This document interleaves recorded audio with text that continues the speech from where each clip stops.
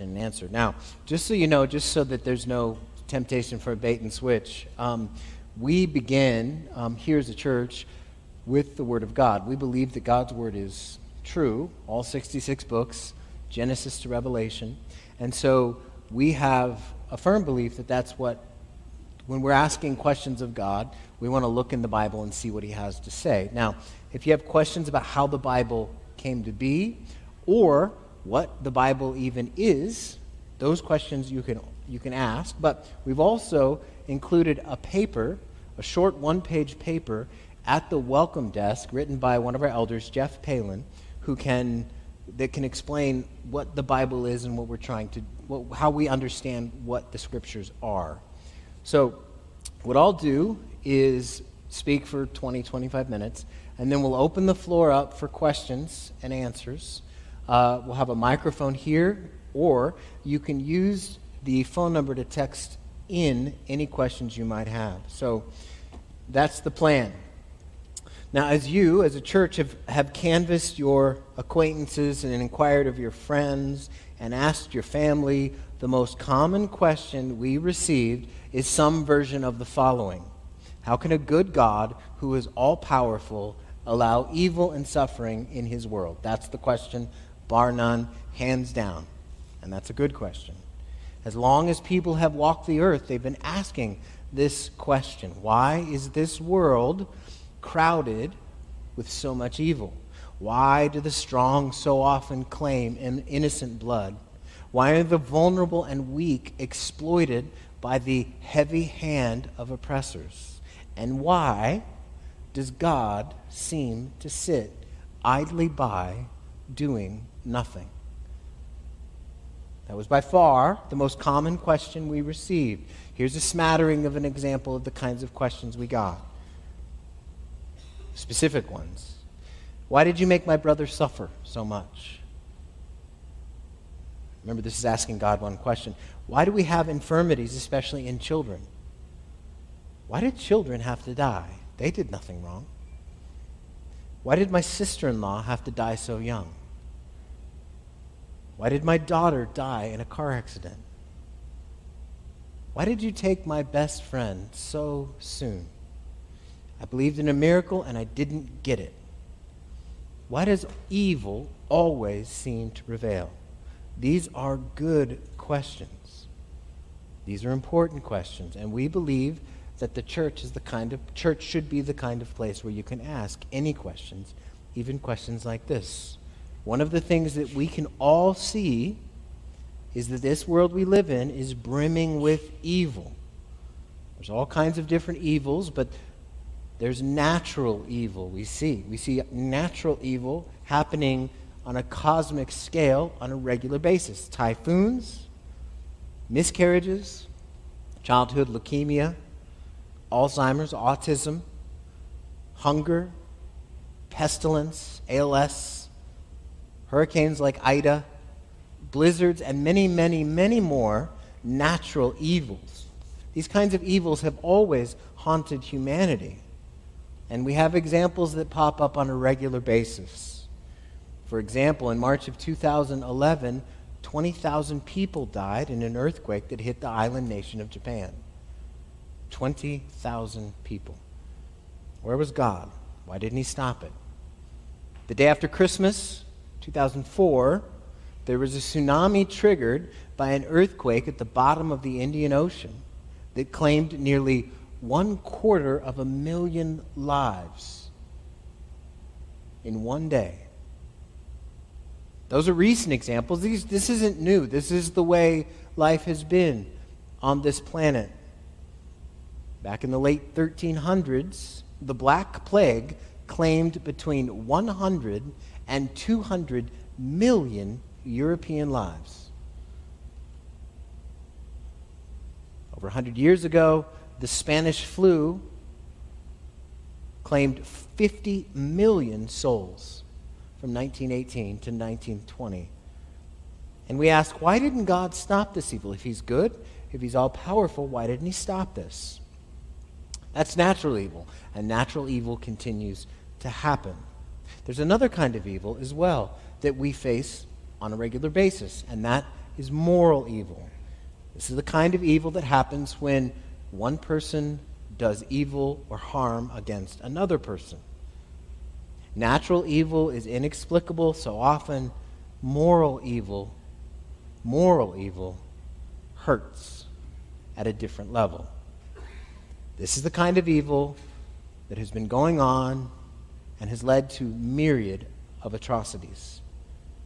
Moral evil includes things like terrorist attacks, verbal attacks, racism, incest, theft, murder, molestation, war, what a small word that incorporates big horrors, genocide, ethnic cleansing. Moral evil has always been with us. Some recent examples from the last century, which was the deadliest century in the history of humanity when it comes to moral evil, was 6 million Jews, and that's a conservative number, some say as high as 17 million, were exterminated in World War II. 40 million people were killed by the Soviet leader Joseph Stalin. That's not to bring up Pol Pot and the other leaders that killed people by the millions. That's just recent. This has always been going on. This kind of moral evil is the order of the day. The Aztec Empire, which flourished hundreds of years ago, sacrificed to their sun god 20,000 people a year for years. And in 1487, they dedicated a new temple and sacrificed 80,000 people in one day. There are no memorials to these people. Nobody mourns them. History is littered with examples of one person, one people killing with impunity others. And this is objectively evil. And we have to ask, why didn't God stop this? If we don't ask that question, there's something wrong with us, really. We can't be okay with that kind of evil. But we're also not the first to ask this question. Millennia ago, an Old Testament prophet by the name of Habakkuk, a prophet is somebody who speaks for God, he saw the evil swirling about him, and he cried out to God, "O Lord, how long shall I cry for help, and you will not hear? I will cry to you, violence, and you will not save. Why do you make me see iniquity, and why do you idly look at wrong? Destruction and violence are before me. Strife and contention arise." He's asking the same question we are today. If God is good, and if God is as powerful as the Bible says, why doesn't he stop evil? Now, David Hume, who is the famous Scottish philosopher and atheist, had a response to this question. He said, essentially, if God is willing to help, but not able to, he's weak. He said, if God is able to help and not willing to, he must not be good. Therefore, because of the presence of evil, God cannot be both all-powerful and all good. That's what he said, and that is what a lot of people who interact with the God of the Bible or read the Bible or look at the world around us, that's a lot of what they say, and I get where they're coming from. And you do too. There's natural evil, there's moral evil, and we've all experienced evil, all of us. So why doesn't this good God stop it? How can an all-powerful, good God allow this level of evil and suffering? So what should we say? More importantly, what does the Bible say? Now, I'm going to attempt to summarize the Bible in 3 brief parts. As you have questions, you can text them in or remember them, and you can get up and ask over here in just about 15 minutes. So why does God, who's purported to be all good and all powerful, allow evil and suffering in the world? First, God doesn't feel the pressure to explain himself. He doesn't anywhere in the Bible explain why he allows evil. Some of you are going to say, where did evil come from? Why did he allow it? This philosopher's debate, but the Bible does not directly address. Now, this is clearest in a book called Job. It's spelled like Job, but his name is Job.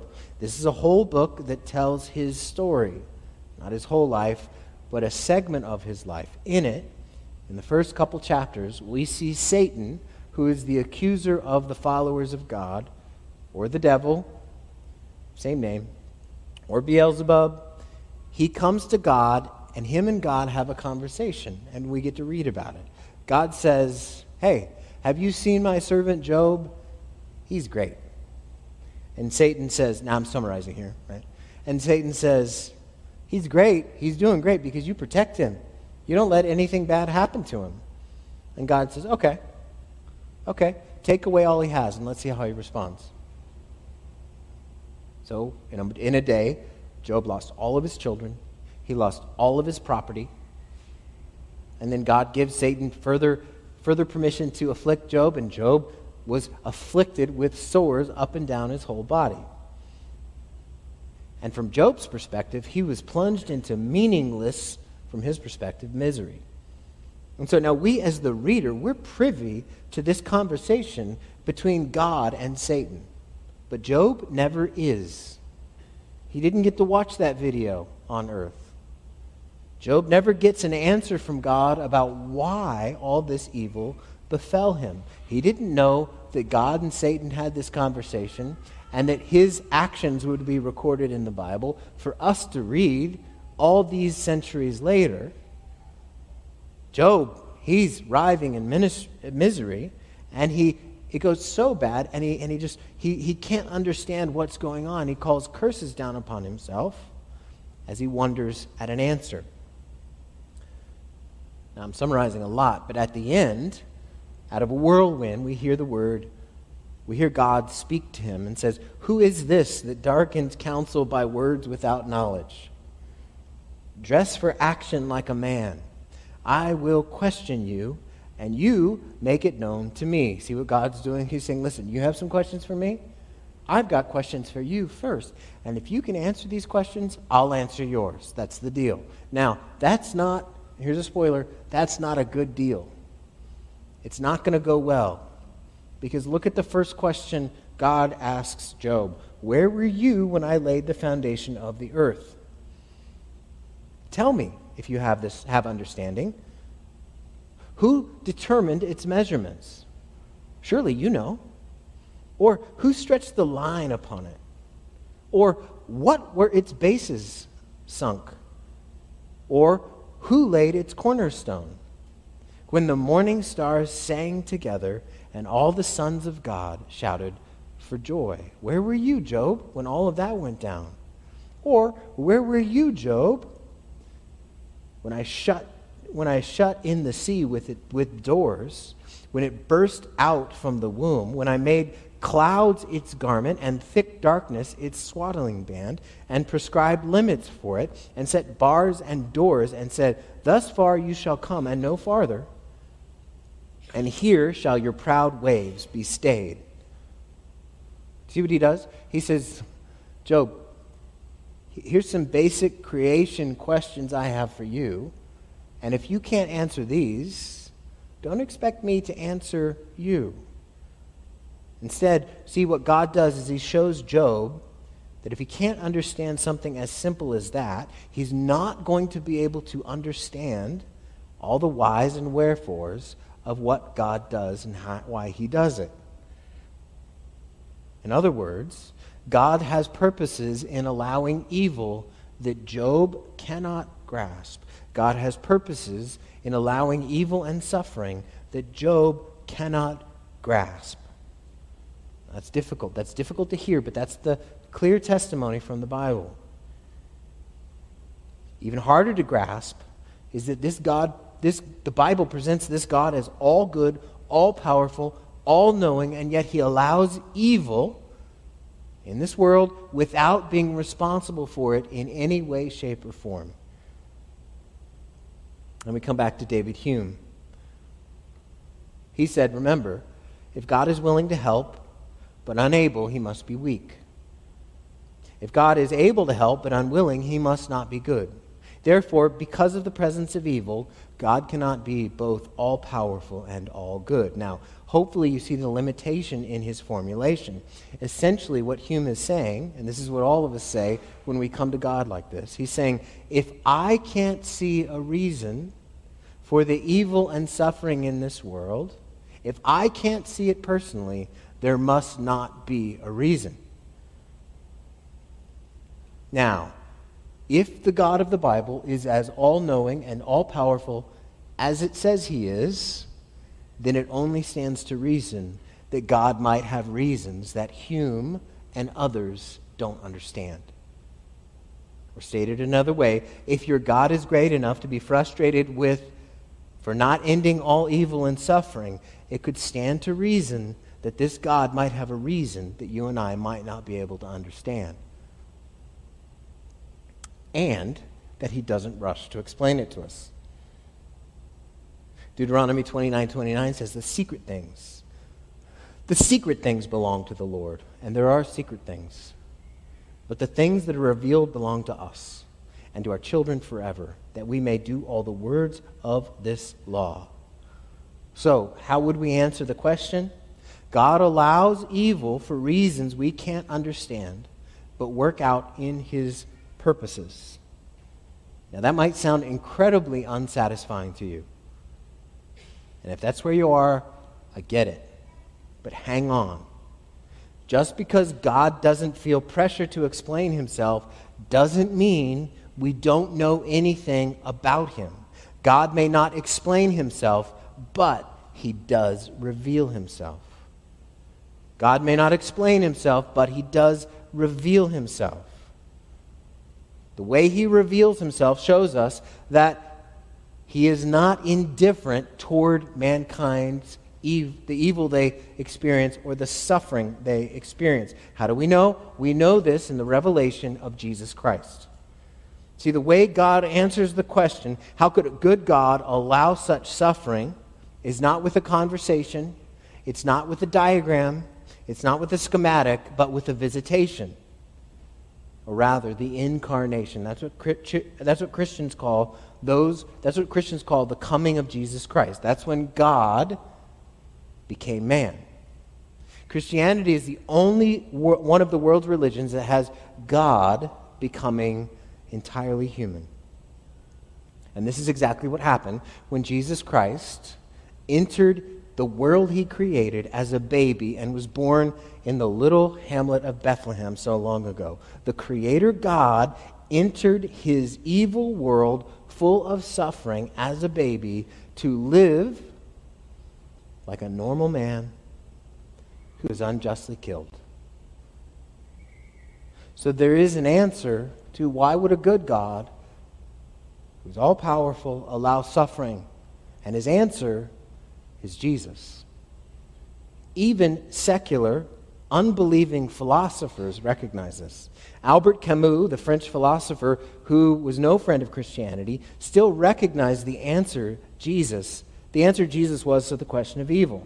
He says God's solution to the problem of evil and suffering was first in experiencing evil and death. The God-man suffers too, with patience. Evil and death can no longer be entirely imputed to him since he suffers and dies. That night on Golgotha, that's where he died, on the cross, is so important in history of man only because in its shadows the divinity, ostensibly abandoning its traditional privileges, lived through to the end, despair included, the agony of death. So he's saying God, who was man, lived through and died. And this is why that phrase, "Why have you forsaken me?" is and the frightful doubt of Christ in agony. Now, it's helpful to know that Camus, he might not have all the details right about what's really going down, but he does recognize that God did not remain separate from his world that experienced so much evil and suffering, but he came and became a man and experienced that evil and suffering firsthand. The Christian knows that God the Son suffered firsthand. One of the names the Bible has for Jesus is the man of sorrows. So do you see, this Christian God doesn't merely know about suffering, he experienced it. This Christian God does not merely know about evil, he experienced it. No other religion has that foundation. No other religion has that basis. No other religion has that understanding. Jesus, God the Son, was sorrowful. There were times when he was hungry and thirsty. There was times he was without a home. He was mocked and scorned and beaten. You see, he wasn't just aware of evil, he experienced it. And he wasn't just aware of suffering, he experienced the greatest suffering. So what we see in the God of the Bible is that instead of remaining aloof and removed from this evil world full of suffering, he moves in to help. He moves in to save. He moves in to make a difference. That is different. Now, the suffering, what we also need to understand about his suffering, the suffering he experienced is the greatest suffering ever inflicted on anyone at any time in any place.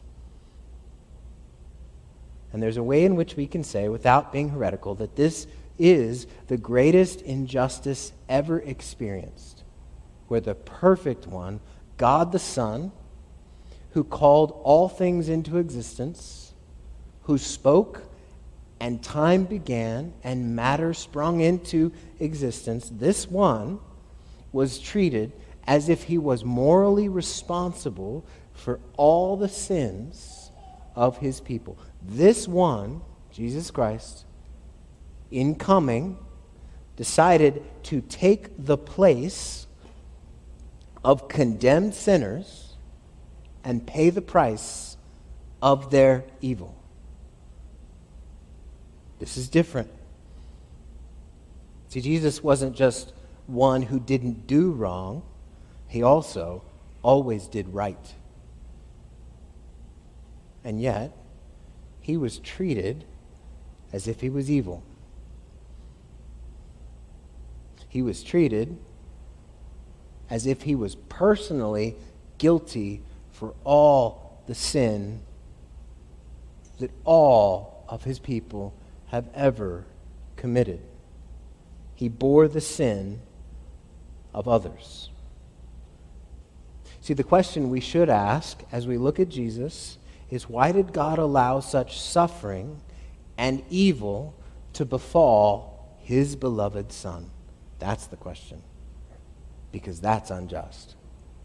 That seems wrong. He did this to pay the price for humanity's sins. Now that is unexpected. We see this substitution language explicitly throughout the Bible, but I'll just show you two places.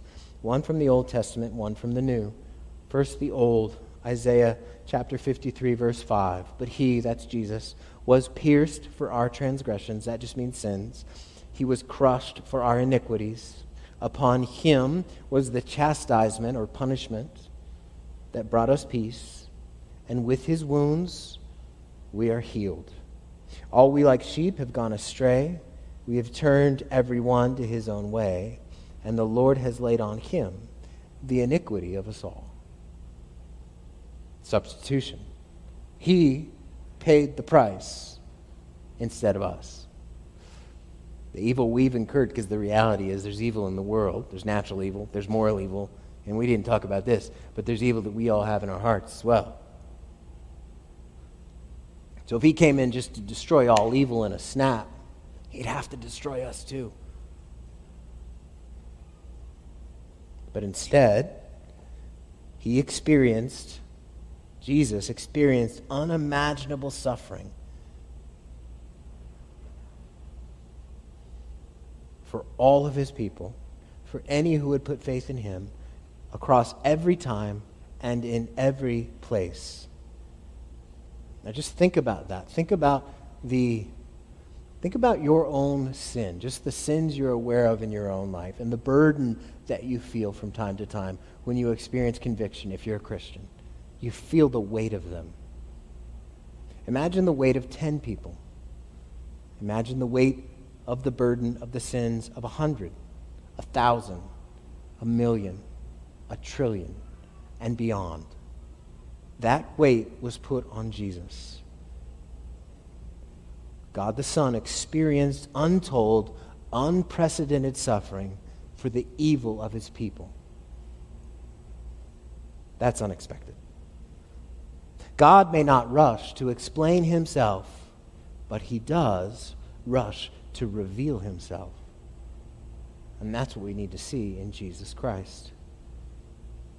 God doesn't often explain himself. He does reveal himself in Christ. And then, lastly, my friend asked me this week, so he died, so what? How's that an answer? It's a great question. Talking to him about Jesus this week, and he said, so what? He died, and he gets it, and he, lived a life like me, and he's sympathetic to my troubles. So what? How is that any help? That's a great question. Well, the difference between Jesus, the thing is that Jesus died, but yet he didn't stay dead. He rose again. And in rising from the dead, he didn't just show, hey, I'm powerful, look what I can do. What he did instead was he rose from the dead and defeated the power of evil, of sin and death. He defeated it. So all evil has now been beaten. Now, you and I, we can't beat evil. Evil beats us. But there is one who beats it, and he beats it by coming back from the dead, and that's Jesus. So now in rising from the dead, anything that he says now, we can say, you know what? He said he was going to die. He rose again.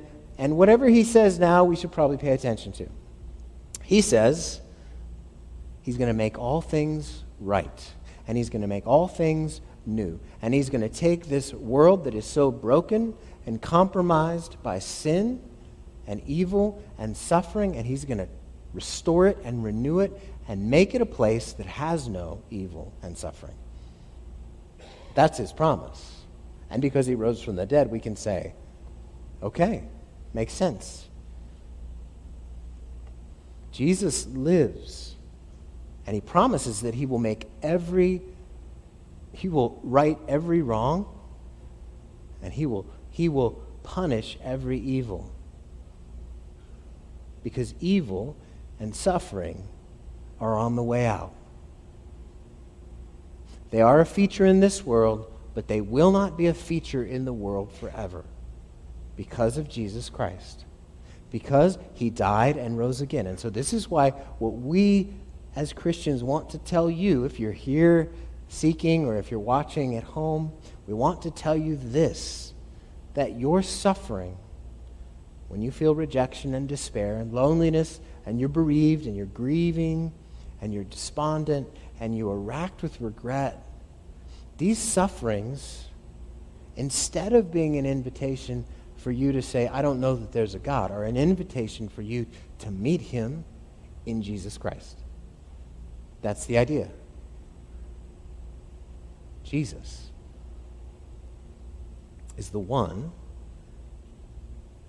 who will one day turn back all evil and destroy it, who will one day stop all suffering and explain to those that are his the grand purposes that we can't understand now.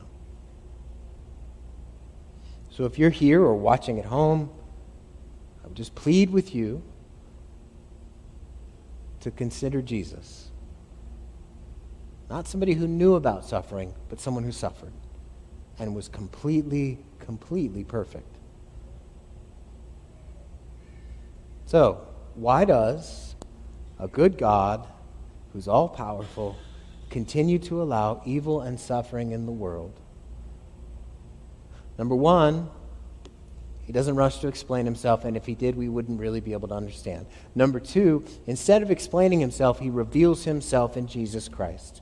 And number three, one day Jesus will make all things right, and the world that we live in will not be marked with fear, with evil and suffering anymore forever. So that's the answer to why would a good God allow evil and suffering in the world. So let's open the floor for questions, if you have any. There are two different ways you can offer questions. One is you can text in your question to the number that's displayed behind me, or if you want to go old school, grab a microphone, you can do that too. Don't just yell out your question, because we want to make sure that people who are watching the live stream can hear, and I want to be able to hear, so that's a thing. So if you have a question, go ahead and text it in, or just get to that microphone and ask it. I'll receive the questions directly here, or semi-directly, I suppose, if I can figure this out. There we go.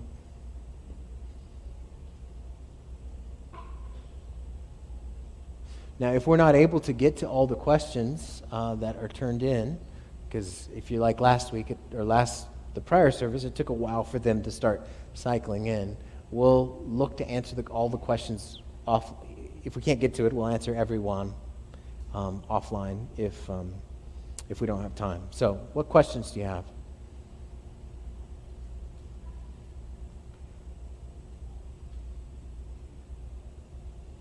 All right, here we go. So if God created us to bear his image and his glory, then why or who did he create the animals for? Good question. I can tell you why he created my little dog, and that's to wake me up at 4:30 because she wants to go out. No. That's a good question. God did create mankind in his image, so God created men and women equally in his image, and as such, we are to reflect his glory and his purposes in the world. And so the animals actually you can read this in Genesis chapter 1 and chapter 2, the animals are made for mankind. So we are able to use animals. We can use there are animals that are domesticated, there are animals that we can use for food, there are animals that we can use for company and the like. And so animals do not reflect the glory of God in the same way humanity does, but humanity, as what are called, we're vice regents of God, which is kind of a fancy way to say we're the bosses of the earth, and we're free to use animals in a way that is not cruel or unusual punishment, but in the way we see fit, so as representatives of God. Okay. Can you take some time to explain why the problem of evil is not sufficiently answered by other worldviews like atheism or naturalism? And I think it's going to continue here. Yeah, that's a good question. So one of the challenges with atheism, which is, if you don't know, that's the belief that God is not real. Well, first of all, usually, a lot of times, now I don't want to caricature anyone. If you're an atheist and you don't believe this, you can come up and we can talk. But a lot of times, one of the reasons atheists are atheists is because of the problem of evil. And so what they would do, and they would say, is that if, like what Hume said, Hume was an atheist. If God is all good, all powerful, he shouldn't respond to evil. And so, or he shouldn't allow evil. And so, as Christians, I would want to say to the atheist, first of all, if you're frustrated, who are you frustrated at? Second of all, we see a cohesive history woven throughout the whole Bible to help us understand that God has created all things for his glory. And so there is simply no way we can believe that everything in our culture and in our world happened purely by happenstance. And so, in fact, in the academic regions, there are more and more people who are being convinced of intelligent design, but that's another conversation. And so I don't think I have enough faith to be an atheist, because I would have to reject different ideas that just don't fit in with my worldview. They would say that the design you see in creation is it looks like a design, but it's not real. It just mimics a design, and I would say, actually, I don't believe that. The DNA strand has, Bill Gates said, the genetic sequence in the DNA strand is more intricate and impressive than any computer program anybody has ever written. And so I would say that fits with my worldview better than an atheistic one. So we'll leave it at that. Let's see. Isn't the root of evil sin? What scripture can be provided for us to process this question? Yeah, the root of evil is sin. And I can look with you, if you want to have your Bible, you can look at Romans chapter 8, and I will show you where we see the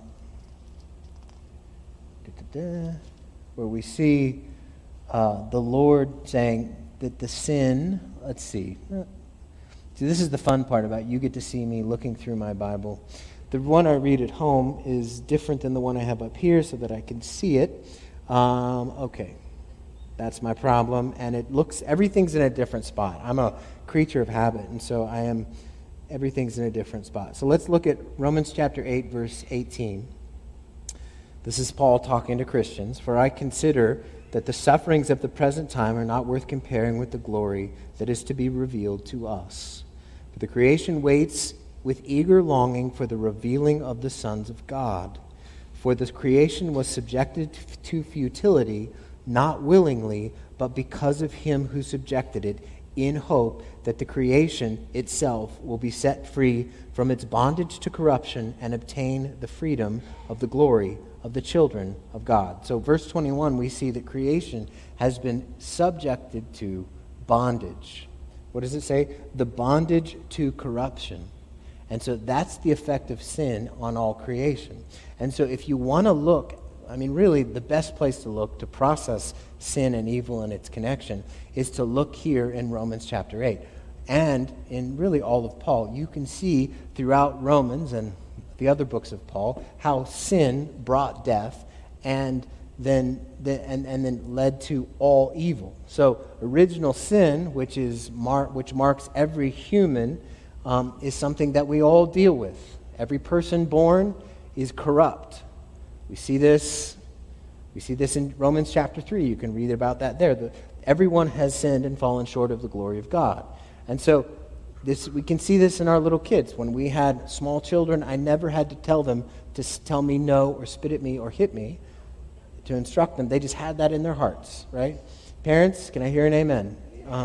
That's there. And so corruption's on our hearts. And so that's who we are. And so we're all represented by Adam, because if we were in Adam and Eve's spot, any one of us, we would all respond in the same way.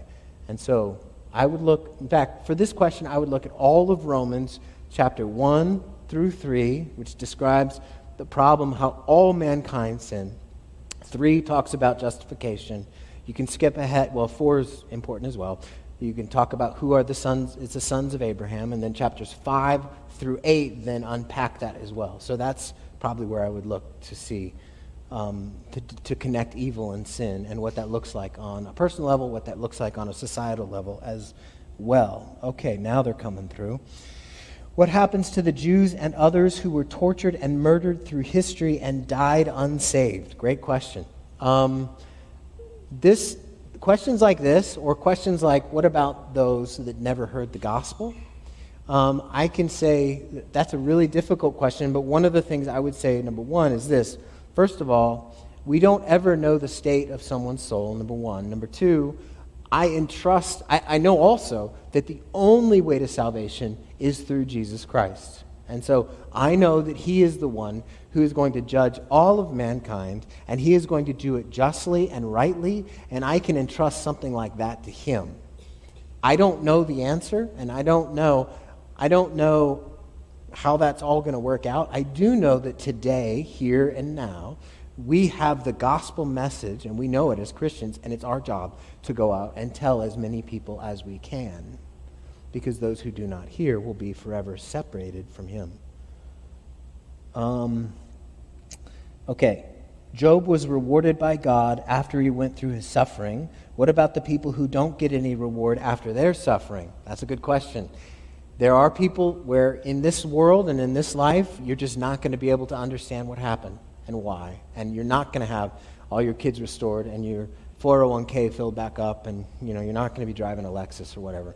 That's not going to go down. But what I would say is, as Christians, instead of looking, so if you're not a Christian, I would say Christians look to the coming world, and the sufferings we experience here, we will be more than rewarded there. The sufferings we experience in this life are significant and real, but Paul can say that they are light and momentary compared to the eternal weight of glory, which is beyond all compare. Now, the problem we have is I've never been there. I've never been to be with the Lord physically, so I can't tell you why it's that way or what it looks like or it's shiny or whatever. I can't do any of that stuff, but I can say that that's true. And so we will actually be, if you follow Jesus and trust him, first of all, none of your suffering will be in vain and for nothing. One day you'll understand it. And second of all, you will be with Jesus, and you won't say, that was so hard, I need to have a 5-minute, you need to give me ministry here so that I can understand why this went down. You're just going to be glad to be with Jesus, and the suffering will be a light and momentary thing. Let's see. Okay, wow, here they come. How do I explain why evil is in the world to my child? When you figure it out, let me know. I'm not sure, that's a philosophical question. Why is evil in the world? Could God have created a world without evil? Yes. Did he? No. Why? We don't have that answer. I've mused, Adam and Eve in the garden. What's the snake doing there, right? Everything's great. They're having a good time. They're not eating the bad fruit. And a snake comes in. Now, Adam, as the vice regent, he was the one who was supposed to keep the garden, as God told him. Adam, he's standing there when the snake's talking to Eve. He's standing right there with her. He should have grabbed the snake by the face and thrown it out of the garden, but he didn't. He listened, and humanity fell. I don't know why evil is in the world, but I do know that one day evil won't be in the world, that sin and death will be destroyed, and all evil along with it. But that's very difficult. So what I did with my kids when they would ask about evil is I would point them to Jesus and say, you know what? Evil is a part of our world. Evil is a reality that we have to face. When you experience suffering, if you trust Jesus, it will never be for nothing. When you experience suffering, you can look at Jesus and know he's suffered more. When you experience suffering and evil, you can call on Jesus and he will help you. Those things we have as promises. Why do some people suffer worse than others? I don't know.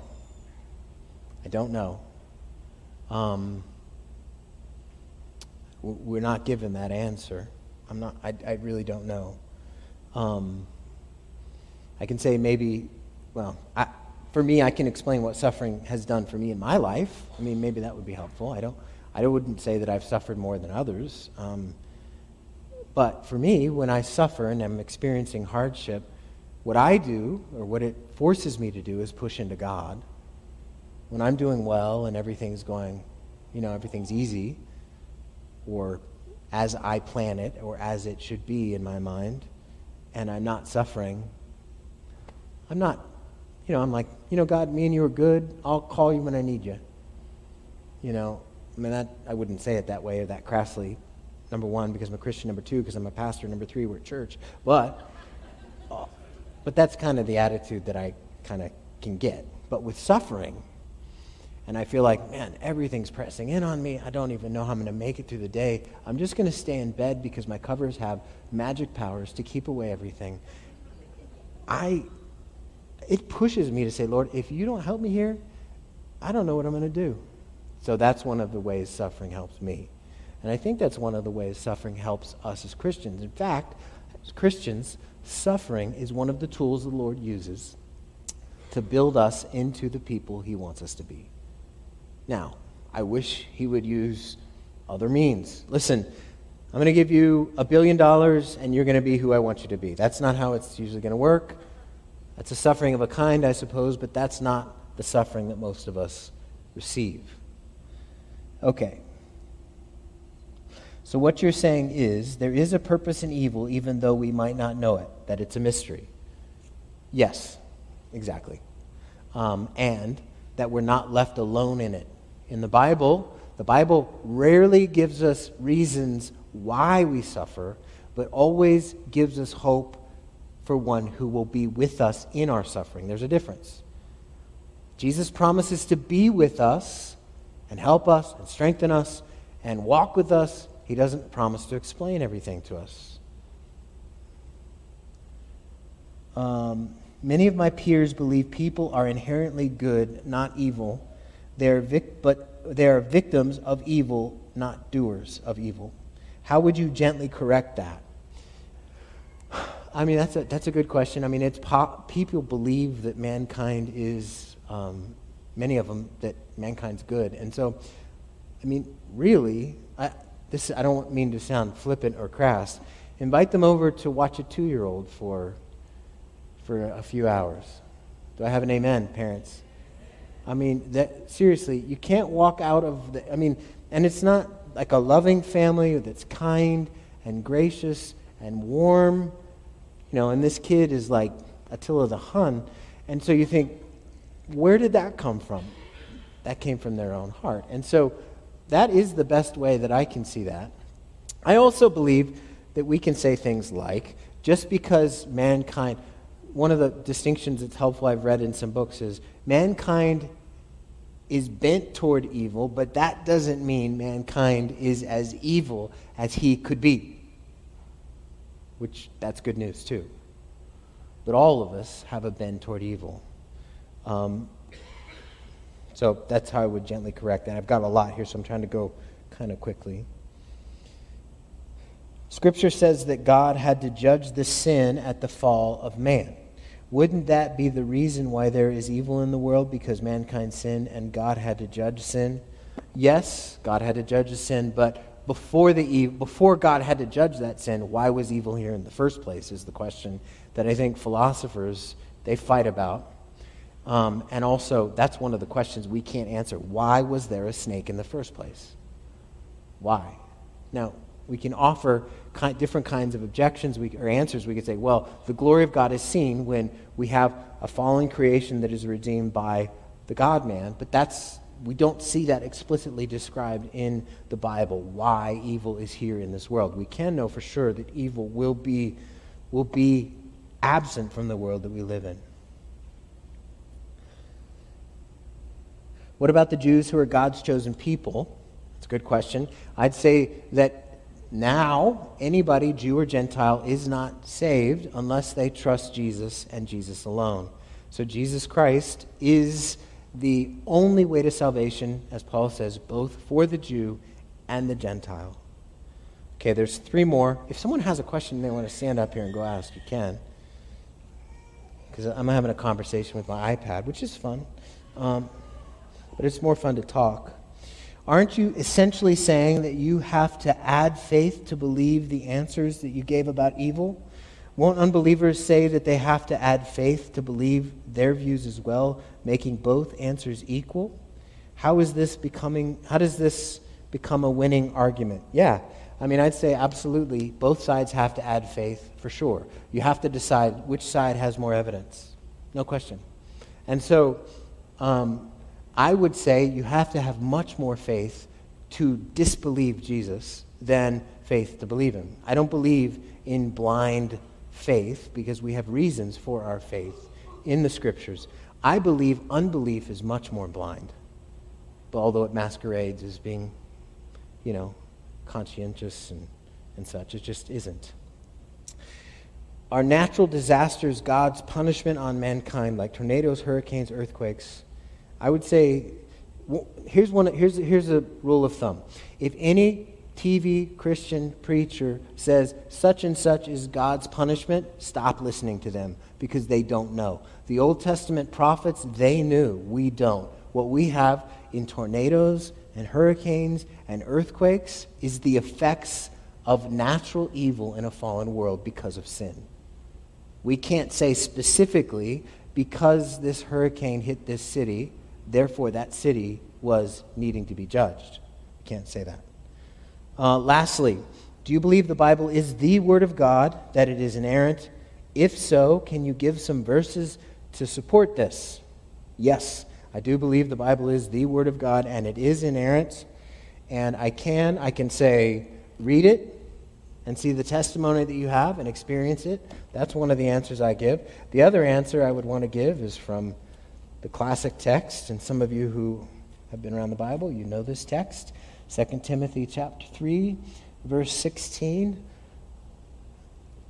All Scripture is breathed out by God. So, all Scripture is breathed out by God. The gift of life comes from the Word of God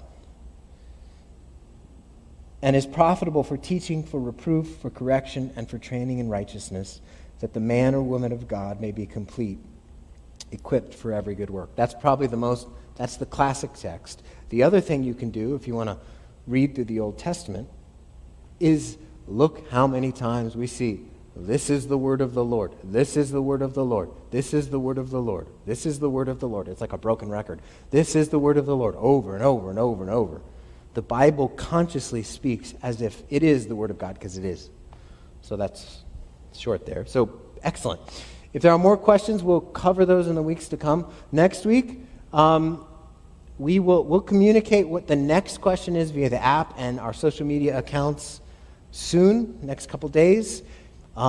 If you're an unbeliever or if you're seeking the Lord and you have questions, we have people here who can answer those questions here. You didn't want to ask publicly, that's totally fine. Next week, we'll be right back here, do the same format. We'll ask another question and we'll look and see what the Bible has to say about that. Until then, have a wonderful week and we'll see you next Sunday.